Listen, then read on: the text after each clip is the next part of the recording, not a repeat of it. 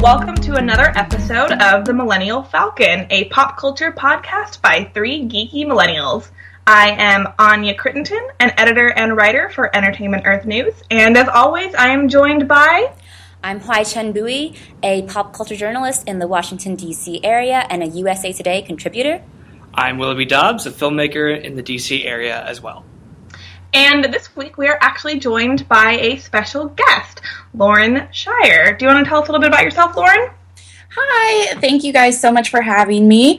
I majored in film at Cal State Monterey Bay, and since then have gone on to be a film aficionado and a big horror genre lover. So I'm hoping to share the love of horror with this podcast. Awesome. So speaking of horror, Willoughby, what's our topic this week? Ironically, horror. No, we are talking about horror today, and because of it's Halloween. And we want to, kind of do like a theme episode. And we also want to talk about horror because it's a divisive topic. Like, the three of us, Anya, HT, and I, we aren't big fans of it, but Lauren is. So we want to talk about why it's so polarizing. And then our second part of the episode, we'll be talking about the different subgenres of horror, including vampires, werewolves, and all the different types of stuff that gets mashed together. Awesome. So, Lauren, why do you like horror? Because none of us really do. Well, I think for me, how I started off liking horror was actually with the discovery of a little show called Buffy the Vampire Slayer. HT is, real happy right now. I am. That is, to this day, still my favorite TV show. And that show, what it really did well was introducing the monster as metaphor aspect, which they used so effectively.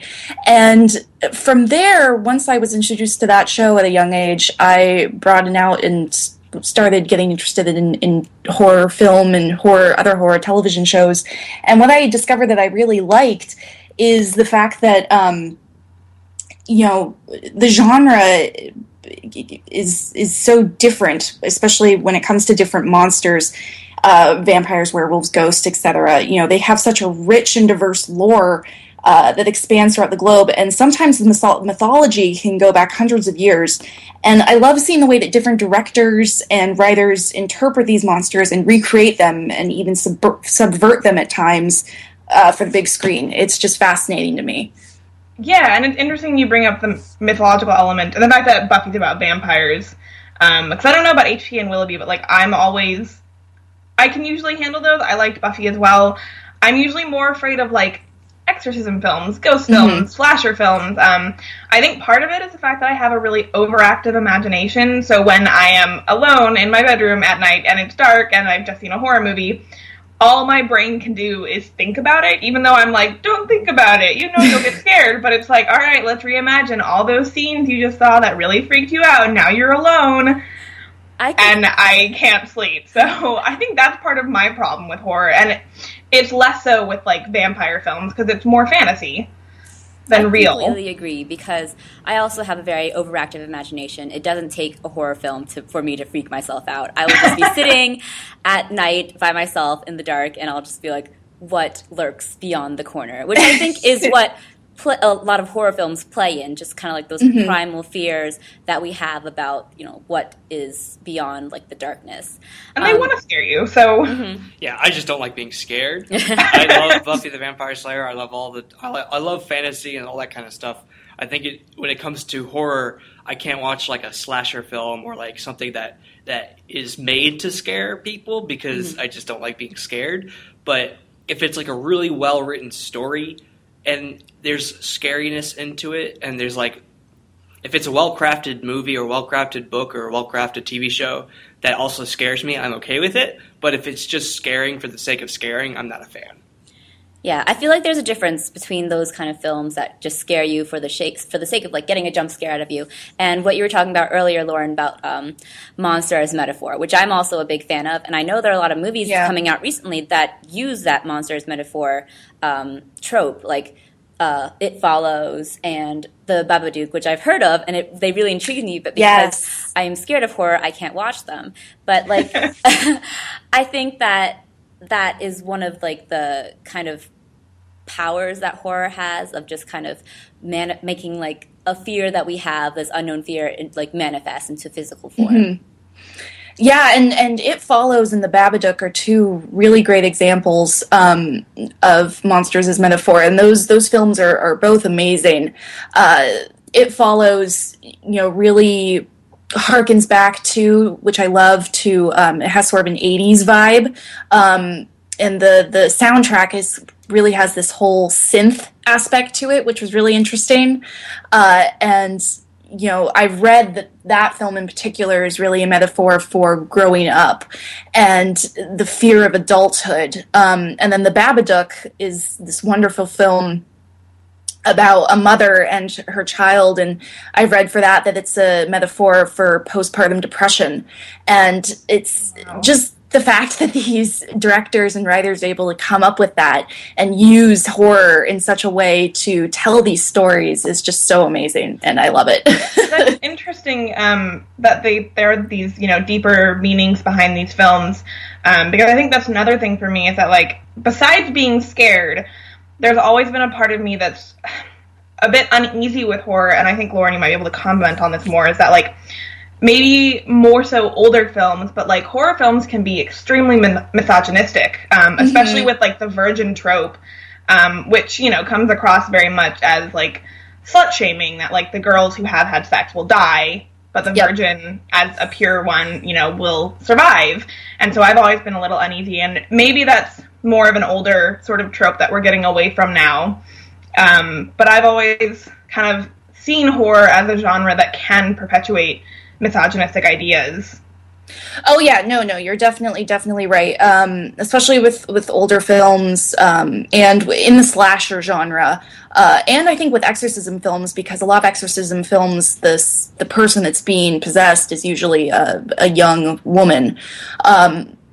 But luckily, I think more directors and filmmakers are shying away from that and kind of, even in ways, flipping that narrative because it has gotten so old at this point. Mm-hmm.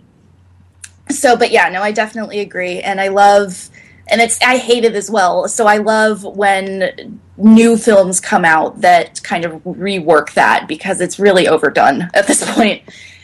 Yeah, I think it's very common in, like, the slasher film that we see. Mm-hmm. I feel like it's this thing where we can't see a naked woman on screen without expecting her to be violently murdered or assaulted in some way, and, like, there's this whole, like, kind of phallic thing with, like, penetration of the knife and everything like that. So I feel like that is definitely something that horror hasn't exactly gotten over, but yeah, I think that it's just it's a problem that kind of still exists throughout the horror genre. Yeah.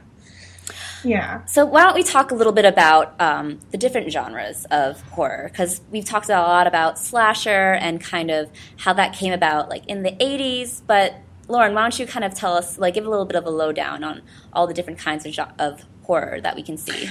Yes, well, I mean, there's, the typical monsters, zombies, vampires, werewolves, ghosts, and then you get into the meta category, which is really fun with films like Cabin in the Woods, It Follows, Wes Craven's New Nightmare, and then you can move on to one of my favorite genres, or subgenres in the horror film, which is the horror comedy, and when you hit those two notes and you get that sweet spot of the perfect combination of a horror and comedy film, that is gold to me.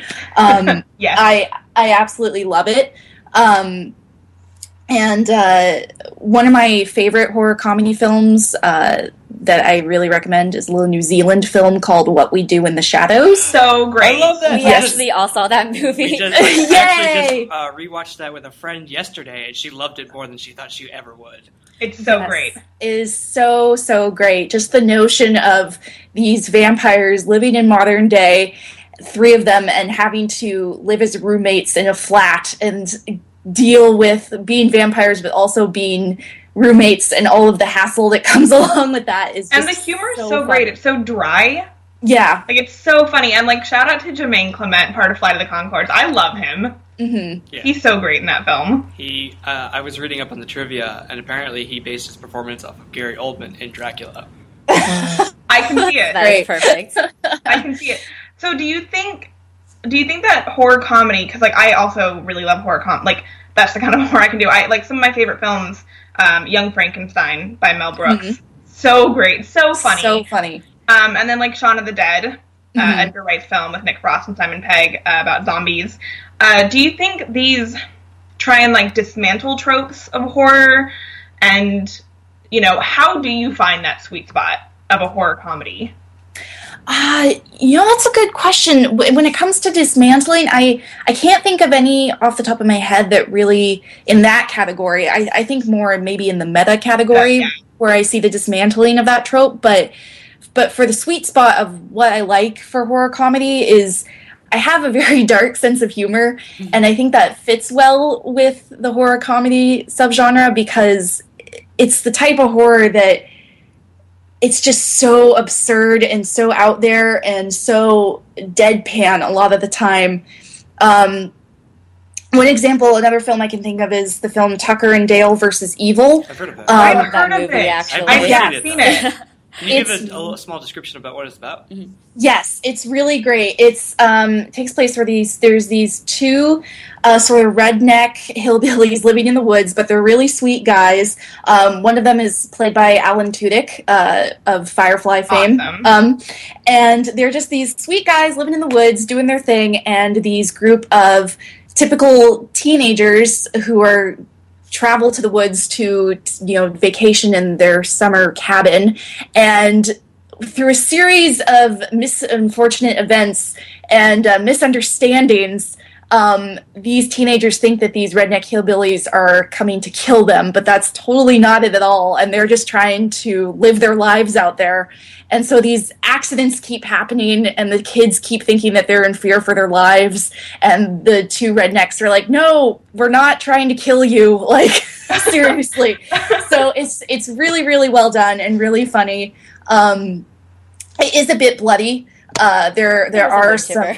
Yeah, there's some gruesome kills. But if it's like, I feel like gruesome is one of those things where it's like, depending on how you do it, if it's like so excessive that it's, like Quentin Tarantino's type of violence, or like, violence that's like, it's so over the top that you're kind of like, okay, it's not, is it kind of that kind of gruesome? Yeah. Where you can be like, oh, okay. Yeah, it's outlandish, not really realistic. Yeah, definitely. It's so over the top that you're like, what is happening? And that's where a lot of the humor came in for me, because it was just so crazy. But I really recommend that one. It's a great one. Awesome. Yeah, comedy. And, like, on this note, I just think it's a comedic film, but it's also become sort of a cult film. It's Hocus Pocus. Yes. Which is not really a horror film, but it's become kind of this, like, very worshipped, like, Halloween film. There's a really great article, I'm going to shout this out, on Birth, Movies, Death, about Hocus Pocus and why it's become so revered.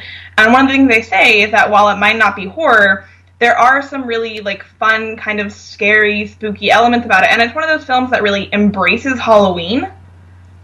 And you feel like a lot of horror films don't really do that. So, like, they don't play into, like, the really, like, fun, like, tropes of, like, witchy and spookiness of Halloween. Even the movie Halloween. Yeah, right? Which is just a stand-in for another slasher film. Yeah. Mm-hmm. And so it's fun to see those films kind of embrace the more, like, cultural aspects of this time of year. No, I agree. Yeah. I think it's especially a beloved film amongst, like, our generation, because we grew up watching it, like, on cable, I think, especially reruns, because they air it, like, every year. I knew that the college we all went to had, like, Hocus Pocus screenings. Did they? Oh. Yeah. Oh, that'd be so fun. Right, and, like, well, and I'd be remiss not to mention it for a millennial podcast, because, like, the Halloween film for millennials. Halloween. It's so great, yeah. So, yeah, what other kind of genres out there for horror that maybe people who don't really like horror so much? Well, if we want to get into the more gothic sense, there's the film Crimson Peak, which came out last weekend, and I highly recommend it. It was very, very well done. And that is definitely, I think, a good film for people who aren't super into horror, because it's mainly a period drama, with ghosts in it. I agree. I went to see it. Me and Willoughby actually went to see it last week, and I loved it because Gothic romance is actually my favorite literary genre, and it was just basically a film that had all the tropes of Gothic romance just stuffed in there. So, like, you know, in a Gothic romance, you have the brooding Byronic hero who has a secret, and that's like traumatizing him from his past, and it's probably in his attic. And and in this one, the brooding Byronic hero has all the secrets in his attic. Yeah. And every other floor of the house. Yes. So I'm the only... go ahead. Oh, it's a beautifully made, like, decadent film, and yeah, you wouldn't really expect a horror film to be kind of set in that period either. Which is, like, you don't really see a lot of Gothic romance movies unless they're adaptations of Gothic romance novels. Yes, or like a vampire film, or they're like about a Gothic house that is set in like the present day, right? Like trying to eat the woman or something. But it's hard. Yeah. I don't think I've ever seen one where it's actually like a quote unquote original story set in the Gothic romance period. It was definitely a love letter to that genre, which I really loved. Yeah. So Guillermo del Toro does a lot of love letters. Yeah, recently. that seems to be his thing. He just jumps from genre to genre, making love letters to each one. Yeah, so. And we should make a love letter to him because he's so wonderful. He is great. I love him. He is. So I'm the only one who hasn't seen it. But I kind of want to ask. So one of my favorite Halloween films is Tim Burton's Sleepy Hollow. It's my favorite Tim Burton Johnny Depp film. It was the first R-rated movie I ever saw, so it has that special place in my heart. And, I kind of love it, and I sort of wonder if is Crimson Peak sort of similar in the fact that, like, Sleepy Hollow is quite, Gothic, and it has your hero, like, Bud Cragen, your female lead, Katrina Van Tassel, and I sort of wonder, are there some similarities between them? Do you think if I love Sleepy Hollow, I will also like Crimson Peak? I'd say so. Yeah. It's very similar in terms of I'd say tone, maybe.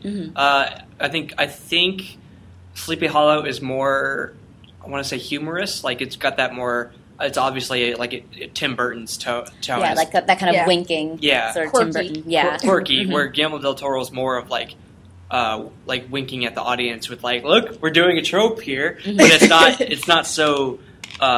blatant that you're like, oh, well, and now it's this part. It's more like, oh, this is cute. Yeah, Del Toro does it without, like, a hint of irony. He just does it because he loves it. Yeah. Whereas I think Tim Burton, everything he does, has some semblance of irony in it.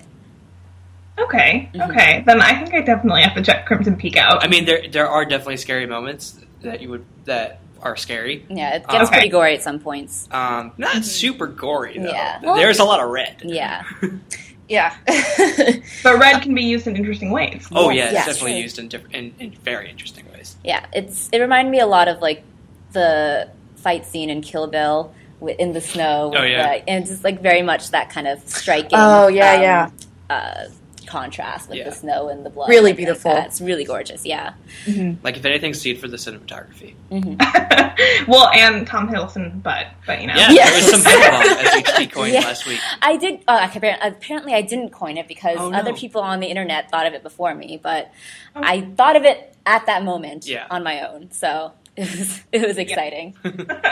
So, Lauren, I want to ask, why do we think that horror today isn't as associated with, like, all these other subgenres, just like Gothic romance, and then, like, there's the old school monster movies like Godzilla, or even The Wolfman, or even just like Nosferatu and those kind of films, and we just kind of associate very much now with, like, slasher flicks such as I don't know, the Scream. Well, that's actually a meta comedy. That is a meta comedy. Yeah. Oh, what's the other one? Nightmare on Elm Street. Yeah, Nightmare on Elm Street. Friday the 13th. Yeah, and, like, found footage films. films. A lot of the Wes Craven films. Yeah, Wes Craven films, and then, like, also movies that just have a lot of jump scares, like Paranormal Activity, which is kind of, I guess, its own the genre. Found footage. Yeah. Yes, I saw the new one yesterday. Does it hold up to the first one? No. I'll go into that. But I think in terms of why we associate horror with, like, the slasher films and the jump scares, I think is because they're popular for some reason. People flock to those films, and since they make money, Hollywood keeps making them. And I think maybe one of the reasons could be possibly because they're simple. They're a simple premise. You have a killer who's after a group of teenagers. And sometimes there can be more read into it, and it can be really well written and well done, but sometimes they're just really simple. It's like, a countdown until everyone's dead. And people, I think, like just the simple aspect of it and like going in and being scared. And also, like with the Paranormal Activity movies, the first one especially, they're cheap to make, so therefore they keep getting made, and then they make a huge return. Yeah. And with the latest Paranormal Activity movie, this was the first one that was in 3D, and you could see the activity is what was on the posters. But after 5 years, right? Yeah. But like, doesn't that kind of take away the horror part of it? Because like I've seen the first Paranormal Activity, and like it terrified me. You don't see much, but like the way they set up suspense in that movie is so great, but so terrifying. But like, so don't you think like letting the audience see more is almost taking away the scary part of it? Yeah, no, in this one, I think the aspect of being able to see the activity was cool in some ways. Like, it was cool at first, like, oh, wow, look at that, but it got kind of old pretty fast, and then towards the end, especially when all hell was breaking loose, it got kind of cheesy really fast. So I think it hindered it in some ways.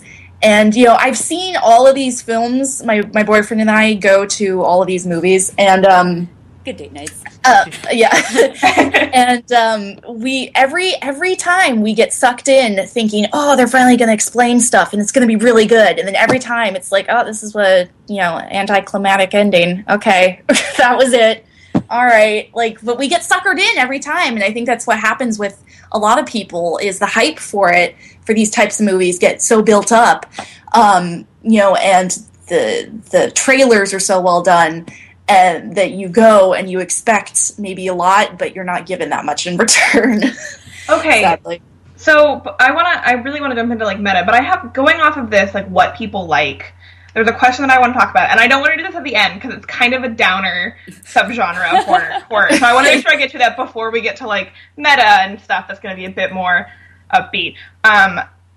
So one of the genres that I will never ever get into, cannot support, is sort of like the misanthropic, like sort of like torture porn films, like Human Centipede, Saw. It's a big reason why I'm not a fan at all of Lars von Trier, and like I've read the description for Antichrist, and like I felt physically ill.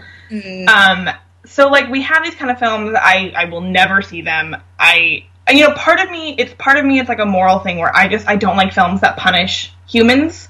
Yeah, like I don't like misanthropy, and I'm not about kind of I'm a hopeful, optimistic person. So, and then also they're just so disturbing. Like I can't even imagine watching that. So like, why do people make these films? Why do people see them? Like, what is it about? And they all have huge followings too. I know. Yeah, it's weird. Yeah, that's the one genre as well that I'm not into. It's just like when it gets to the torture porn level, it's like, this isn't entertaining. This is just gross. I don't want to watch this. And yet people see them. Yeah. And I kind of wonder what is it about people that they like? Is it a morbid curiosity that they have to know? I think with like movies like this, at least with the Human Centipede series, it's more of a morbid curiosity of like, how the hell is this movie a movie? And, and like, why was this made or something? But like, I can see more of Saw being like the Saw series being more of like a traditional, like not traditional, but like more mainstream. I do know that Saw has a lot to do with like mind games and stuff, and people like. Seeing that kind of twisted, like logic types of movies that have like really interesting plots, but still have a healthy dose of gore thrown in. Whereas Human Centipede is just torture porn for the sake of torture. Yeah, exactly. It's so gross. Lauren, have you seen it? I watched a review of the first one, and this particular reviewer, is the type of reviewer where he talks and shows clips, and just that nearly made me gag. I was like, this is really, really not my cup of tea. But again, it was that curiosity where I was like, I don't want to watch the full movie, but I'm kind of curious to hear what someone else has to say about it. So I watched a review. So I think the curiosity aspect. Yeah, I've read synopses of it because I don't want to see anything. So I'm kind of like familiar with the plot of the first movie, and then I've heard that the other 2 or other 3 films are more like based on seeing the film. These creepos wanted to make human centipedes. I don't know. I don't want to go into it, but it's just like really it's like I just can't wrap my head around it. The later films get meta about it, which is kind of oddly interesting about the fact that meta commentary in horror films about horror films is interesting, like Cabin in the Woods. But then if it's more of like self-referential, then about a torture porn movie making a torture porn movie. That's just weird. I wonder if here's more torture porn. Yeah. I wonder if the historical equivalent of the popularity of the torture porn genre has to do with it kind of matches with the whole body horror boom that was in the 80s and stuff, because there's always kind of 2 sides of the horror popularity there that's mainstream in each, I guess, era wave. Yeah, in each wave of horror popularity. So we have monster horror, and then the flip side. The flip side of that is just kind of really grotesque, monsters or something. Or in the 80s there was, I don't know. I wonder if it's always been this running thread throughout history where people always kind of go towards these sort of really dark genres. Yeah, I don't know. I'm just kind of it's a weird aspect of humanity who's fascinated by these kind of films. Yeah. Yeah, and it is interesting because the popularity of certain genres seems to come and go with the ages, and certain things are popular in certain decades. Right now we're in the found footage of popularity that's been going on for a while. And, in the 80s was the slashers, and then in the 90s there was the slashers with the meta, with Scream. So it's interesting to kind of track that, and you see what was popular when, and you can kind of read into it a little bit. And zombie movies are coming back, too. Oh, yeah. Yes. Well, they've always kind of been, in the background. Yeah. And, the 60s and 70s had, the Night of the Living Dead and all the George A. Romero movies. And then it wasn't until, in the mid-2000s that there was suddenly, a revamp of, ironically, zombie movies, along with vampire movies, but the undead were suddenly popular again. And it started, I think, with 28 Days Later and those kind of movies. And definitely once The Walking Dead became a hit television show, suddenly everyone was capitalizing on making zombie stuff. Yeah. And I'm also I'm not a huge fan of the series, but I have a feeling that Twilight also played into the vampire thing, because how insanely popular it is, and I'm sure fans wanted to know more about vampires in general, and it spawned a popularity. Yeah, definitely. Do you guys have any favorite zombie or vampire films? I actually really liked. I saw this on cable, but I really liked Wolfman with Benicio del Toro. I love werewolves. That's my favorite. If I had to pick a favorite monster genre horror thing, it's werewolves. So I really liked this is gonna sound really cheesy, but the Alvin and the Chipmunks, they had a Halloween special in which they met the Wolfman, and it was really it was really funny because it was a classic Wolfman movie with Talbot, the guy who plays the character who turns into the Wolfman, but it was set in modern day, and the Chipmunks are trying to see if he was real or not. And it's classically Alvin and the Chipmunks, but that kind of along with the cheesy films Teen Wolf with Michael J. Fox. Yes. I love Teen Wolf unabashedly. I've seen the MTV reboot of it in which they turn it into a high school drama. It's kind of a Buffy wannabe, honestly. Yeah, But there's something so charming and lovable about Michael J. Fox turning into a werewolf because it's a metaphor for puberty. So what do you think of Hugh Jackman turning into a werewolf in Van Helsing? I've seen Van Helsing, and I actually watched the movie for Hugh Jackman turning into a werewolf because I just love werewolves so much. Werewolves. Yeah. I don't know. Where you also have Frankenstein and Dracula. It's like the biggest mishmash. Yeah, like, if that movie was good, like if it was everything that we wanted it to be, it would be the best like horror movie mashup ever.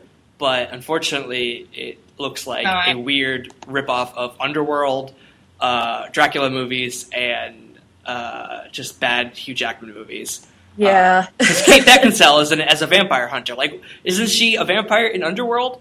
Yeah, that's very weird. She keeps jumping up between two sides. But yeah, no, I love werewolves. I've seen an American Werewolf in London, and I thought that like the transformation scenes in that movie are stunning. Like the fact that movie was made in 1981, and it looks better than CGI today with like the Twilight movies. What they did with Taylor Lautner. Yeah. He's just a giant wolf. Yeah, he's just a giant wolf. Cool. Yeah, I prefer for werewolves when there's the sort of graphic transformation scene, and it's generally, I like the animatronics or the guy in a suit as compared to the CGI. I think it looks a bit better. Yeah, the CGI doesn't really capture the weird human qualities that kind of animatronics does. Yeah. Yeah. Did you guys ever see that, what's it called? Was it Dracula 2000 with Gerard Butler? I've heard of that. Yes. Was he Dracula? I've seen it like once, a long time ago. It's so, yeah. Same for me. I saw it once a long time ago. I remember, I think that was like one of my first, I think it was rated R, one of my first R-rated movies, because I was really into vampires because of Buffy at the time. And, but yeah, that was not a great movie. Dracula in the year 2000? I've never heard of this movie, so please, someone give us a quick synopsis. It's set in modern day, and Gerard Butler is, I forget if he's actually like Dracula or if he's just a vampire. Or is he like Keanu Reeves' character in Dracula? I honestly can't remember. It's very early 2000s. Like, if you watch it now and you're like, you can pinpoint exactly when this movie came out. Oh, like Hamlet 2000 where he does the speech in the Blockbuster? I thought 2012 was the 90s. That was like 2000. Oh my gosh. But you have these films that they want to touch on the mythology, like the Luke Evans Dracula movie that came out recently, and you have these movies that like they want to explore a different side of the mythology, and like they can't. Yeah. They just don't turn out very well. And that was supposed to be the start of like a monster movie Marvel cinematic universe. Yeah. Yes, that was crazy when I heard that. Yeah, didn't they turn it to like an epic gladiator type film? Well, it was supposed to be like the untold story of how he became Dracula and why he became Dracula to save his family and his land, but the trailers just made it look like it's an action movie. Yeah, it was like a giant battle or something, and he like sacrificed his humanity so he could save his son or something. Yeah, something I almost wonder, do people just they don't want the human story of Dracula. They don't care about that. Like, they want Dracula, who's a vampire, and he's like, I'm gonna suck your blood. Like, they don't want to hear about, like, oh, a sad, tragic story about my son. I kind of wonder if that's part of it. Because Dracula's a metaphor, too. And that could be why, going back to werewolves for 1 second, it could be why I was reading an Entertainment Weekly article online about why werewolves never really took off as much as vampires did, and it's because it's probably got the same issue as why a Hulk movie has never really been popular, and I'm kind of paraphrasing what they were talking about, but they said that you don't want to see a man struggling with his humanity while turning into a monster. You want to see either the monster or a man. Like, you don't want to see both going on at the same time. And the fact that werewolves are primarily about transformation, that has never really kicked off with vampires, because vampires, once you're transformed for life. You never go back to being a human. You're a vampire, and then most vampire stories are about vampires and not the transformation from being a human to a vampire. Because they're always, like, the one, like, in the same form anyways. Yeah, so I think that might be why the Dracula Untold movie didn't do well, because it's about a man struggling to retain his humanity after turning into a monster. Also, I always hate when they like sexify a character who's supposed to be very villainous and. Well, Dracula is always supposed to be like mesmerizing. Yeah, I mean, like he is like the symbol of seduction and stuff. But when they try to make him like they woobify him basically, like try to make him sympathetic. Yeah. Mm-hmm. I don't like that. You don't want him to be. Yeah, you don't want to hear that. You don't want to have that sympathy for him. But speaking of, like, transformations, it's interesting because I feel like vampire stories can do that still. One of my favorite movies, and I'm going to be honest here, one of my favorite Tom Cruise roles is Interview with a Vampire. Yes. Listen to me, him as Lestat is fantastic. It's a great movie. But, like, Brad Pitt's character, Louis, like, he definitely struggles with being a vampire. Like, he doesn't want to kill people. He wants to, like, live off, like, the blood of, like, rats and everything. So he is also struggling with becoming a vampire. Good point. Yeah, but he still, like, commits, like, the terrible deeds and stuff. But he has regret about it. He has regret. He's kind of like a like angel, like a vampire with a soul kind of thing. Mm-hmm. Yeah. Spoiler alert for the 3rd episode of Buffy. Sorry, guys. If any of you have not seen Buffy, you knew this was going to happen. But yeah, Interview with a Vampire is so great. I love that movie. It is definitely, it's a wonderful movie, and a movie that's stood the test of time, and I agree. I think that is rare with Interview with a Vampire and then the new Dracula movie. The vampire that's feeling remorse is very rare. I think that's not done. I agree, and that article that you quoted, Willoughby, I think was very spot on. That a lot of people, it's too much. They don't want to have to deal with that. They just want the monster. Yeah. So that's why a lot of the time with vampires, it's just straight up the monster, and that's it.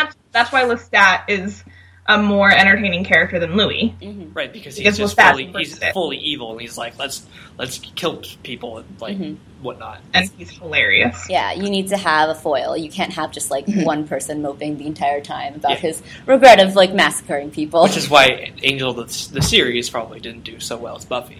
There's a lot of issues. It was up and down. Yeah. So we've touched on this a little bit, but before we kind of wrap this up, I do want to talk about the meta horror films. Oh, like Cabin in the Woods? Woods? A little bit more in depth. Yes, Cabin in the Woods is so good. So good. And it's not even hiding the fact that it's meta. No, in fact, it basically it describes how and why horror movies are horror movies to, like, their means to an end. Yeah. And I don't want to spoil anything because it's a fantastic movie, but there are a lot of, like, basically in the beginning, you find out that there's this control center with Bradley Whitford and I forget the other actor. Amy Acker. And there's another guy, and the three of them are kind of controlling these different horror movie type scenarios that could play on in the world. And they look at it through screens, and with different cameras, and they look like they're watching different horror movies with different types of genres.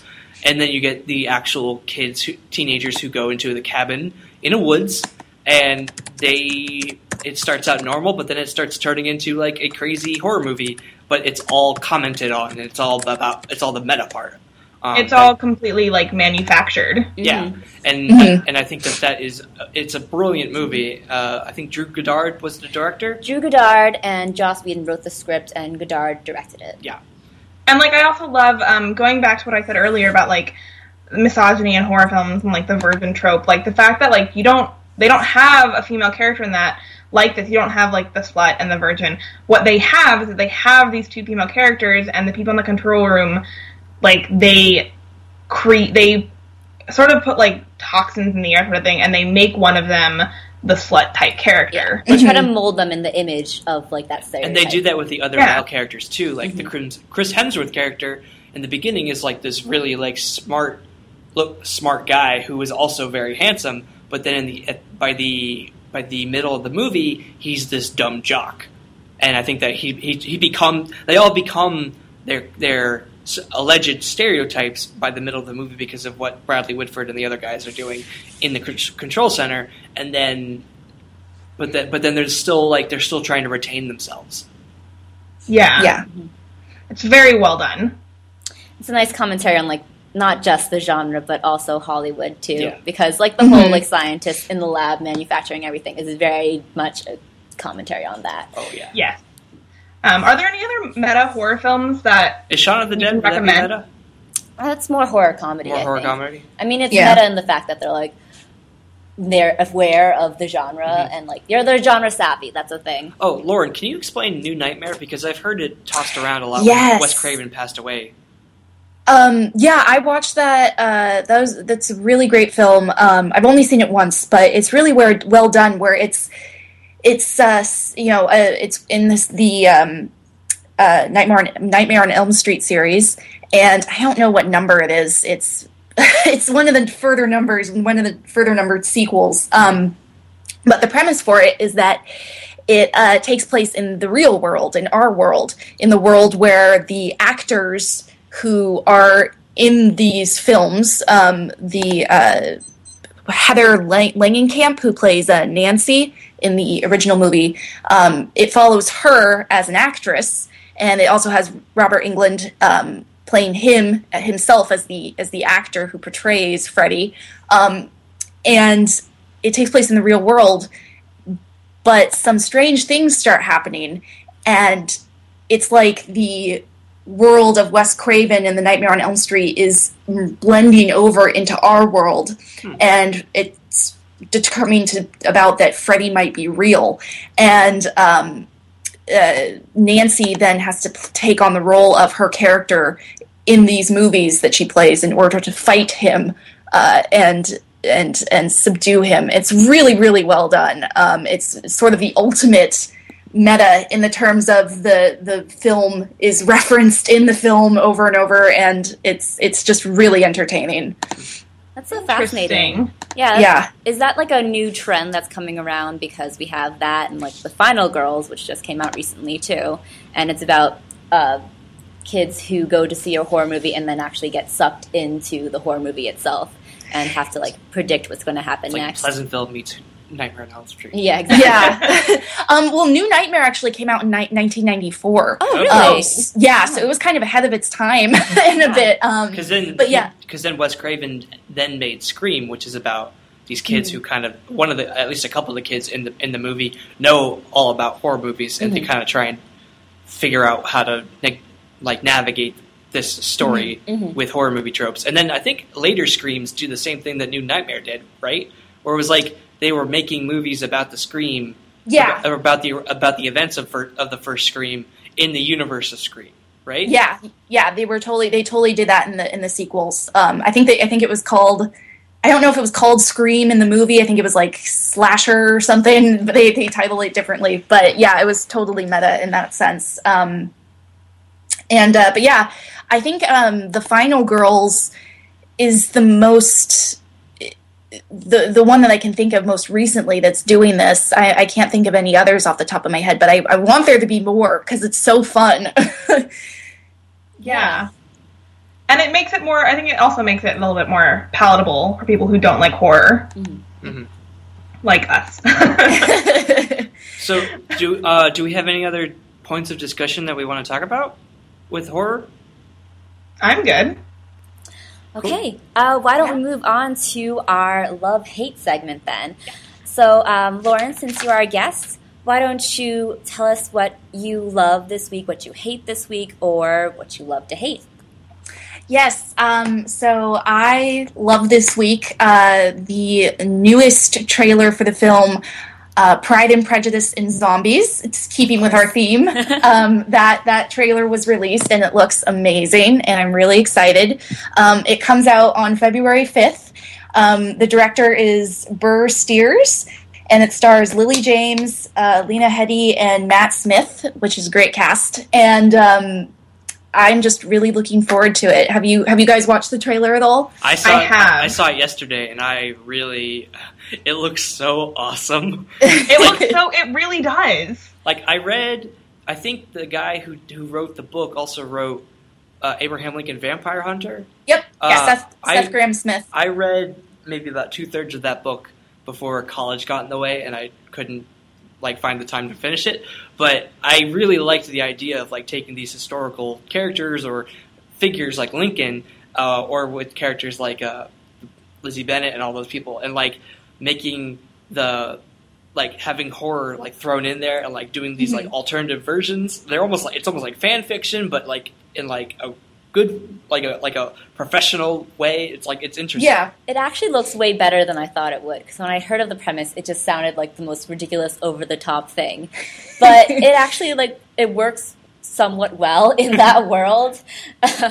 So, like, they kind of have everything in Pride and Prejudice, like, high stakes when it comes to, like, marriage and stuff, because if you don't get married at a certain age to, like, a person of a certain, like, wealth, then you will die and alone and widowed and, like, poor.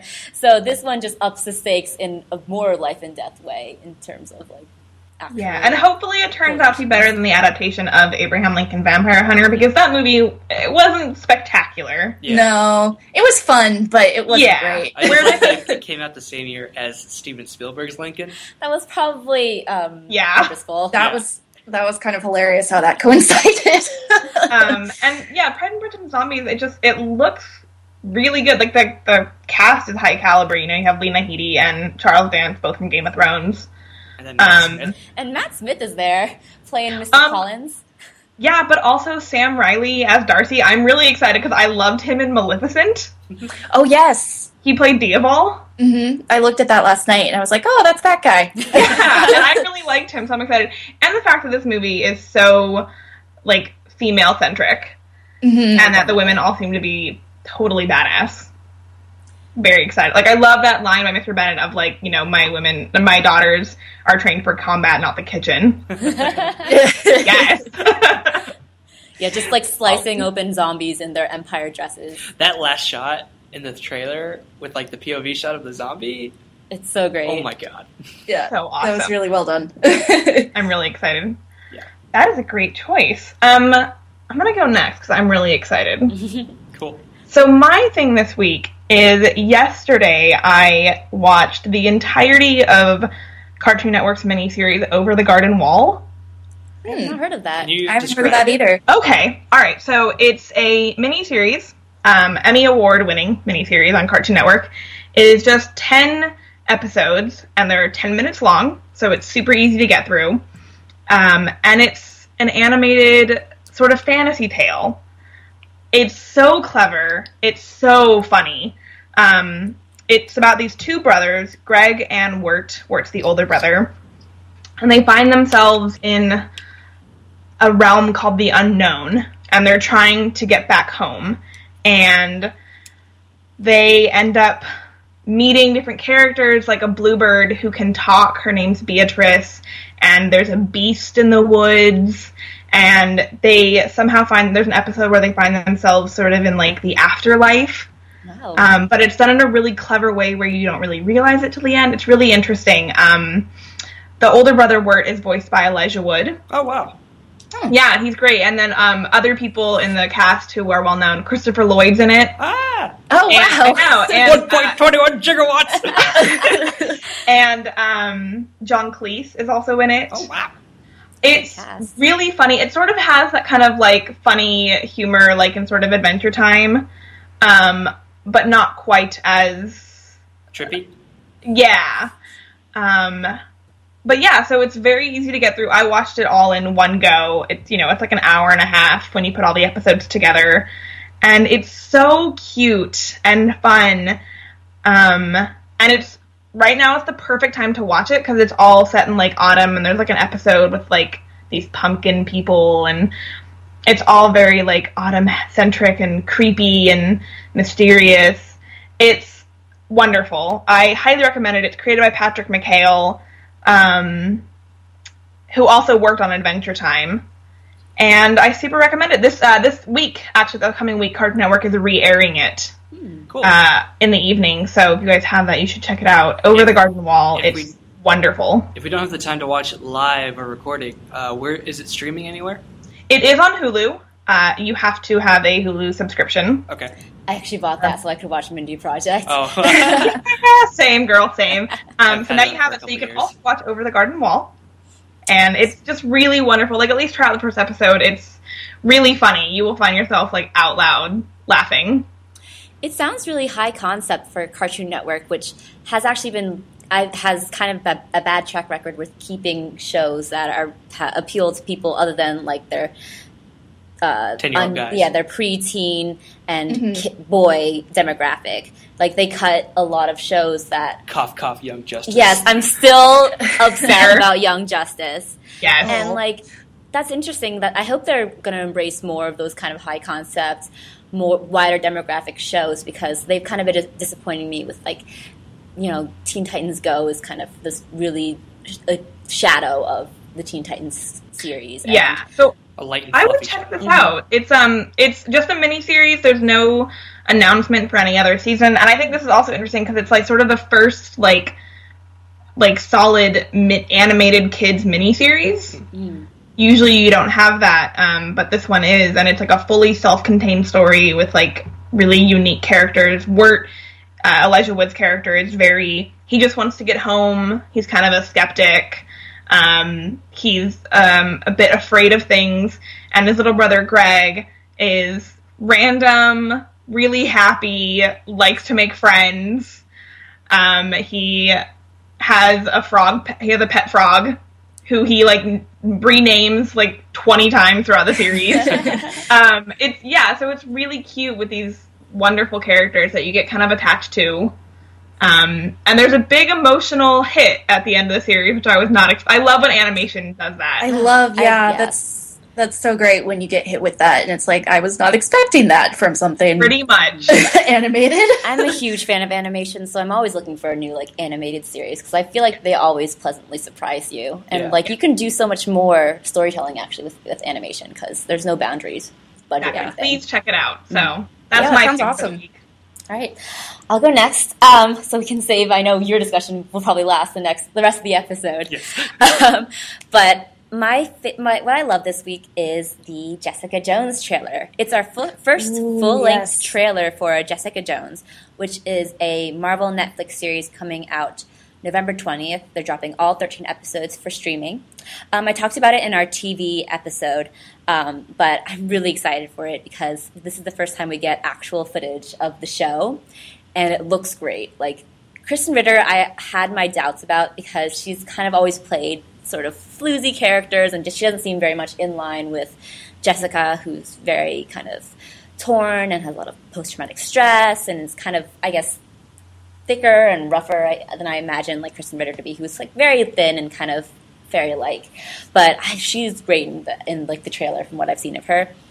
And, it also looks like Marvel's darkest. Oh, definitely. Like even darker than Daredevil. I'd say it's darker than Daredevil because I think the character has less like pure intentions than Daredevil has. Like, Daredevil is just like about justice. And she's also done a lot of darker stuff than Daredevil. Yeah, she's done a lot of darker stuff, and I think the villain is way darker than. I'm a little bit nervous about the Purple Man. I'm honestly like when I heard they cast David Tennant, I was not that pleased with it because everyone loves David Tennant. Anyone who's seen Doctor Who is in love with David Tennant. He is like a hero. Yes, he's a hero in the geek community, and it's hard for him to be like not sympathetic because he just has like that whole Doctor Who following of people and like a history of just being like one of the greatest characters. And Purple Man is the worst. Like, I'm not saying that like with any hyperbole. Like, he is like basically a rapist who is just like the most awful person ever. And if they give him any like hint of sympathy at all, it would be very disturbing and would basically upset me. So casting David Tennant kind of brings along that whole like natural sympathy kind of thing. So it'll be interesting if they do pull it off. It's a fine line. I think David Tennant could do a really good job with it. Yeah. With the material given. Hopefully the material given is good. I agree. I hope so. And just from his voiceovers, he sounds terrifying. He does. He sounds very creepy. So I'm excited. I mean, we've seen him do villains before. He was Barty Crouch Jr. in Harry Potter, and he was creepy in that. Wasn't a great guy. Yeah, but you know what? He was there for like 10 minutes. Yeah, so. this is a bit different. He's the main antagonist. I'm sure he's probably really looking forward to this role because it's so different and so, darker than other things that he's done. So I'm guessing it was probably a good chance for him to step out of his comfort zone maybe and, do something that people aren't used to seeing him as. That should be really interesting. Yeah, so I'm excited. I'm going to be binge watching that whole season Yeah. when it comes out that weekend. So It's gonna be great. yes. All right, Willoughby. All right, Willoughby. Okay, so Brace yourselves. I don't know if you guys heard, but there's a space movie coming out in December. A little indie A film. little indie yeah. Is it film, called I think, Spaceballs? by an animation company. They're doing some live action stuff now. And basically, the Star Wars trailer dropped on Monday. It was the greatest thing. I've watched it maybe about 50 times now, along with the music-only version that Disney released that Anya tweeted me about. It is the greatest thing because the first thing that I noticed in that trailer was that the music is amazing. It's that they're doing this nostalgic bit in the middle where they say there are stories, and Han Solo goes, "It's real, all of it. The dark side, a Jedi. It's all real." And they're playing Han Solo and the Princess theme song at the same time, and it's brand new, composed by John Williams. The Millennium Falcon is flying around Jakku, and it's just, oh my god, I just love everything about it. Willoughby's real excited, you guys. And it starts off with Rey, and so at this point that she's probably the main character. She's a scavenger, and she's going through a Star Destroyer that's on Jakku. That if you've read Lost Stars, you know where that Star Destroyer comes from. But she's going through it, and she's running around, and she probably meets up with Finn at some point, who's also on his own path. Looks like he was instead of just being in a stormtrooper outfit like Han and Luke are in A New Hope. It looks like he actually is a stormtrooper defecting now. And Yes, Poe that's so Dameron interesting. is all tortured up with Gosh. Kylo Ren. Kylo Ren is doing things. He's running around trying to make the best out of Darth Vader's legacy or something. Doing things that Darth Vader would not approve of. Yeah, Darth Vader, obviously at the end of Return of the Jedi, that is not privy information to the known world because apparently Kylo Ren still thinks of Darth Vader as this great Dark Lord of the Sith, and he's going to continue his legacy. Literally monologuing to his skull. Literally, he's a Hamlet, and he's like the Dark Lord of Hamlet. Yeah. And so you get him being like, I've told Anya this before. I'm pretty sure this movie is going to be about the legacy of the characters of the first trilogy because it's referenced directly saying I'm going to finish what you started with Kylo Ren talking about Darth Vader's legacy. It's Rey and Finn asking, there were stories about what happened, and then Han Solo's like, it all happened. It's all real. Now, interestingly, Oscar Isaac has said in interviews, of course, Anya is the one I'm bringing up Poe Dameron because I love him. Interestingly, Oscar Isaac has said in interviews that, Poe Dameron has grown up with stories about Han and Luke and Leia, and, they're his heroes. So it seems that some people do tell the stories, but maybe the First Order is trying to, suppress the stories, and they're saying, no, it's not true. Yeah. So you kind of have a faction who still believes in it. And, if Leia's the one who gives Poe Dameron a mission, so she's still involved. Right. It seems to me that maybe Poe grew up with those stories because I know that in one of the post Return of the Jedi books that's come out, that you get to learn about his parents a little bit. So it's in the 4-part comic. Yeah. So he's obviously grown up with the Rebel Alliance, the New Republic, the Resistance, whatever they're called now. He's grown up with those stories, but someone like Rey or Finn, who might be, or at least Rey, who's probably grown up on Jakku or somewhere, she probably, which I am assuming is an Outer Rim planet, she hasn't learned all the stories, and maybe Finn has a twisted version of the stories because he's a stormtrooper. Yeah. So it's possible that, information isn't as solid as it is in our world. It seems to me, because it's a galaxy of planets. It's a big place. It's a big place. Yeah. So Han Solo's probably like, yeah, it all happened. Which is really funny because on Tumblr and a lot of different places, people are comparing how, in the beginning of A New Hope, he's like, I don't believe in some hokey religion is going to help you, And at the end of it, he say the dark side, a Jedi, it's all real. Han has gone from being a skeptic to a true believer. He's a truther. Yeah. He's a Luke Skywalker truther. So proud of you, Han. You've come so far. So I am very, very, very, very, very, very, very, very excited for this movie. I have my IMAX 3D tickets for December 17th. I'm ready to go. I'm, scoping out for any new footage that might show up between now and December 17th because they're obviously going to have to start marketing this with TV spots. Are you sure? Well, they don't need to market this movie. It's already broken. I know. They don't, but they probably will because it's Disney and it's Hollywood. ABC. So, I mean, but as you saw in the trailer, not a lot was revealed, even of the plot, which I think that is how you do a trailer, because J.J. Abrams is a very secretive director, and he will not let any of his twists be revealed.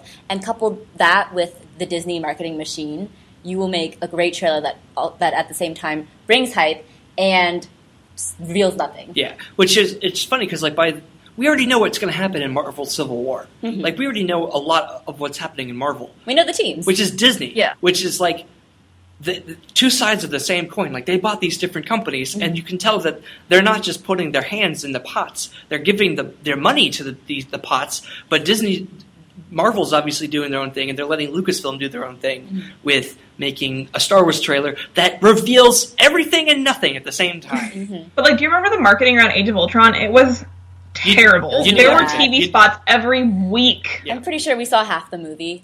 Yeah, I hope that doesn't happen with Star Wars. Yeah, I don't think it will. I don't think it will, because they've only released 3 trailers in the past year. No TV spots yet. They had that one little 15-second Instagram video, but all that showed up in a trailer later. So, I think we're in for a real treat come December. They're not even showing any press screenings. Oh, yeah. Please, go ahead. Sorry, no, I was just going to say I'm looking forward to being surprised and not knowing what's going to happen. For once. I really like speculating. Anya and I were talking last night about, what could happen, and we were trying to figure out how these characters are meeting up and what the lightsaber has to do with anything.